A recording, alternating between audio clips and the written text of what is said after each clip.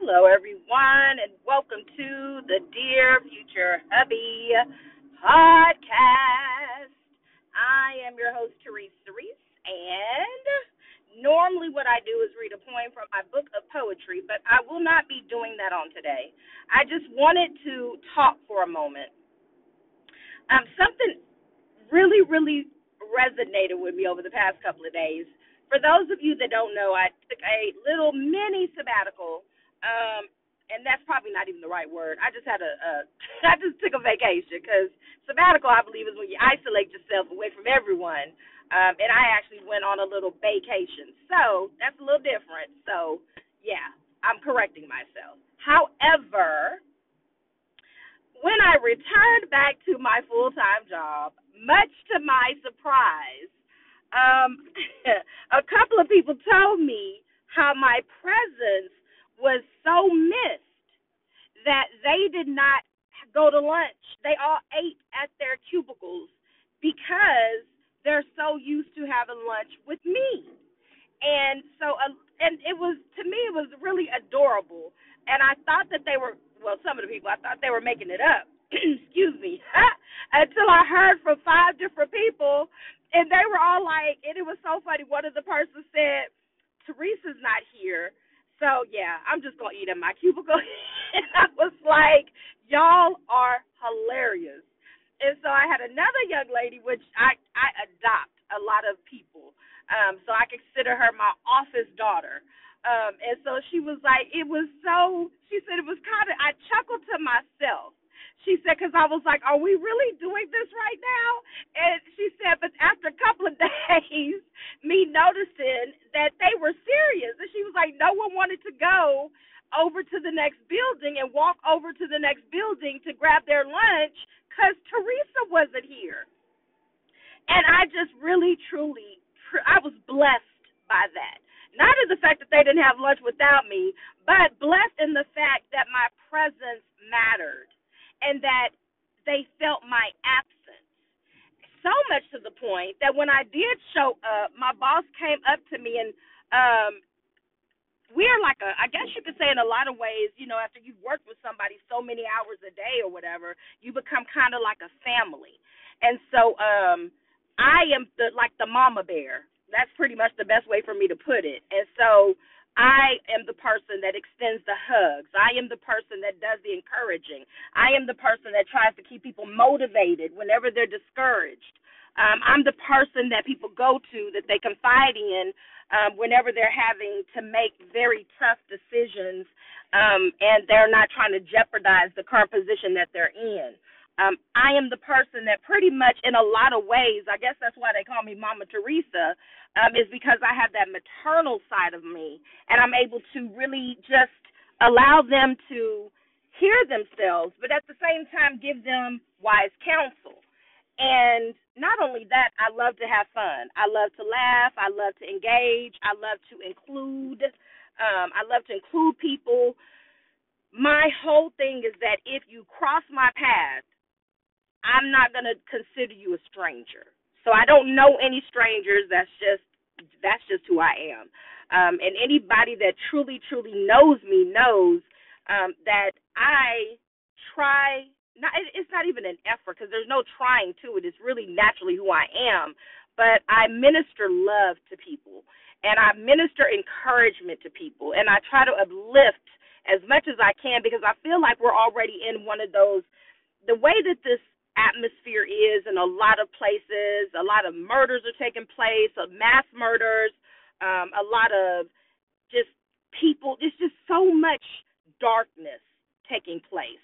And I cancel the assignment of the enemy. So no more mass murders and I literally cancel the assignment of the enemy.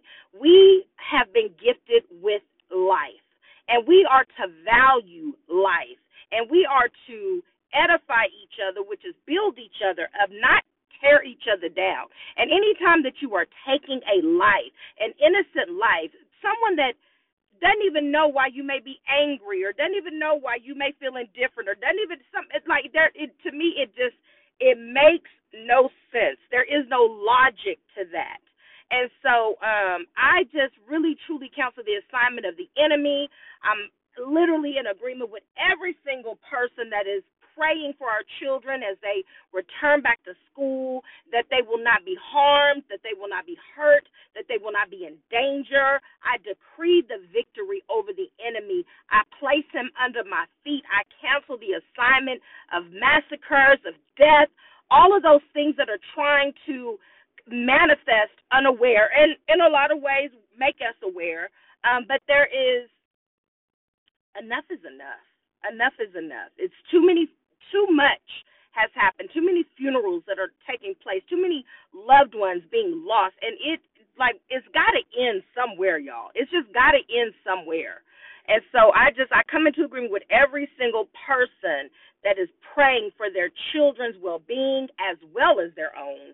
And that is also praying for a safe return. One thing that as a parent we should never have to worry about is sending our child off to school and then they're never returning. That is a very fearful thing.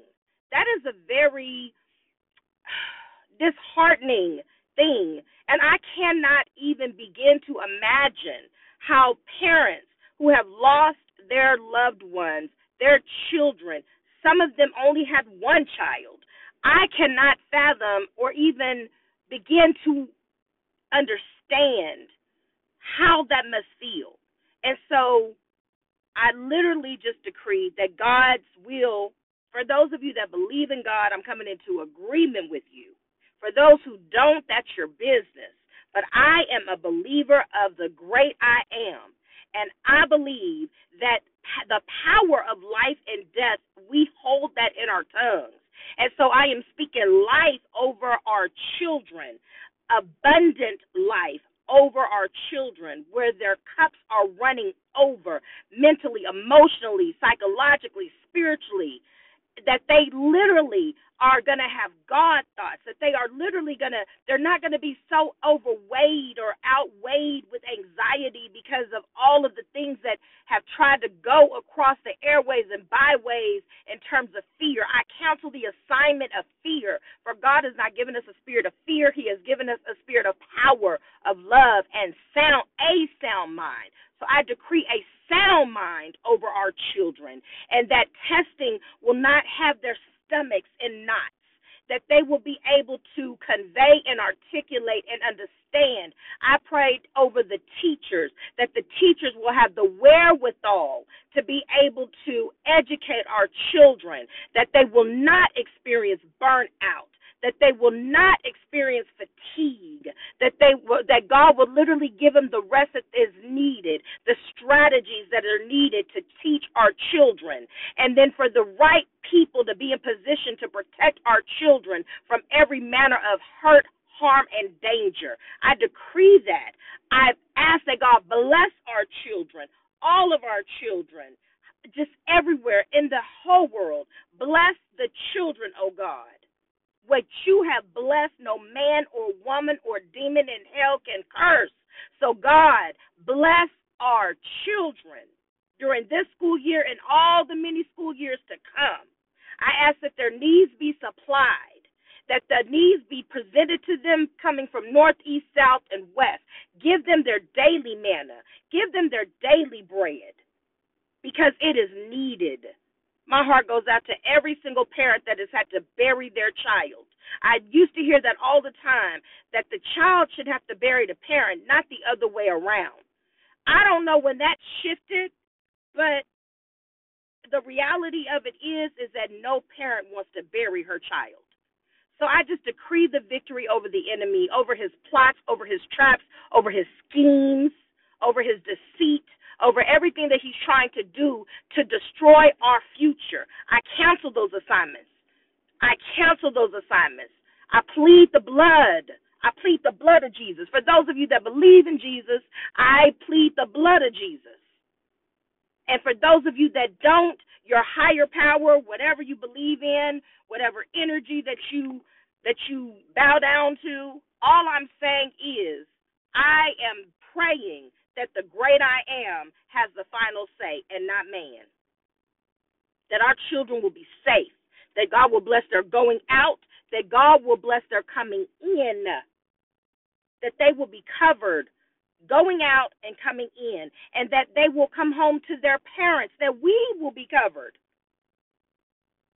that we will be blessed going out and coming in. I just pray that we will have those experiences where we can smile and laugh and be elated more than we are weeping and crying and gnashing our teeth and being sorrowful. I'm ready for that sorrowful season to end. There's been so much grief. I'm ready for the grieving season to end.